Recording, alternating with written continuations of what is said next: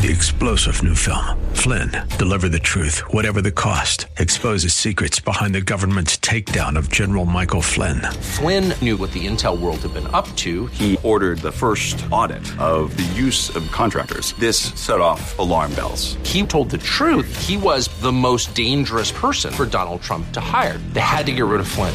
Flynn, deliver the truth, whatever the cost. Available now. Watch it today. Go to salemnow.com. salemnow.com.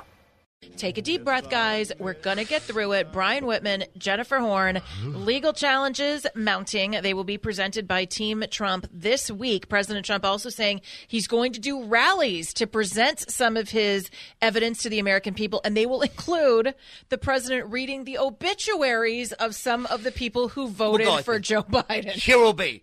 All right, so it's so great. Lock her up, right? It's fantastic. It's so great to be here rallying after defeat. It's fantastic. You're great people. I want to say that I have here the obituaries from the San Diego Union Tribune. It's so bad, okay?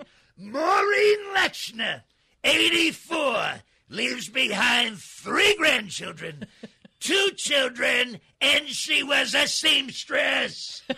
It's so bad, and they had a vote like a dead seamstress. So well, I think it's important. Bruce Kennett is 75. He leaves behind his partner of 50 years. It's funny and he owned a hardware store. All dead people are Democrats. Isn't that weird? It's weird how that happens. Also, I have to hear, because he's a great showman, the president. Oh, yeah. And it's called a line read in the business. I have to hear his read of the obituaries in a well, hold on. Rest your pretty little head, Whitman. In a rally scenario. Yeah. The orator is now going to read obituaries. Typically in a rally, you make it like that. Oh, yeah. But if someone's died, you kind of want to be done here. Right. So where exactly will he be? Well, I can tell you, when he reads the obituary, he's going to sound like Maureen Lechner was a seamstress, and she voted, and she's dead. That's Come it. on. There you go. He'll do that. He'll do it that way. Now, the gravelly. The media, yes, he will do it that way. I believe it. And that's happening this week. So rallies starting, lawsuits starting, evidence being presented.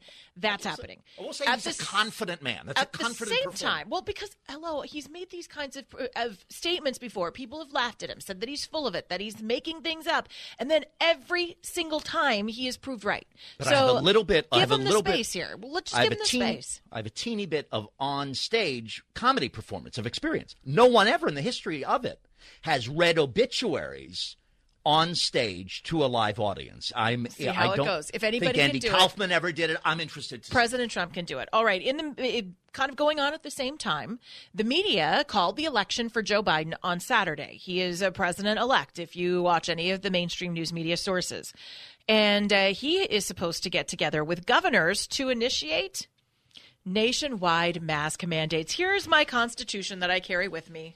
Let me just kiss it goodbye because this is totally unconstitutional. Sorry, kids, you can ask people to wear a mask, but you cannot legally make them do it. You can't do it. Challenge me. Come at me, bro. I'll give you all kinds of resources here. See how everyone's being a little bit defensive? It's fun. Come on. I know it is fun.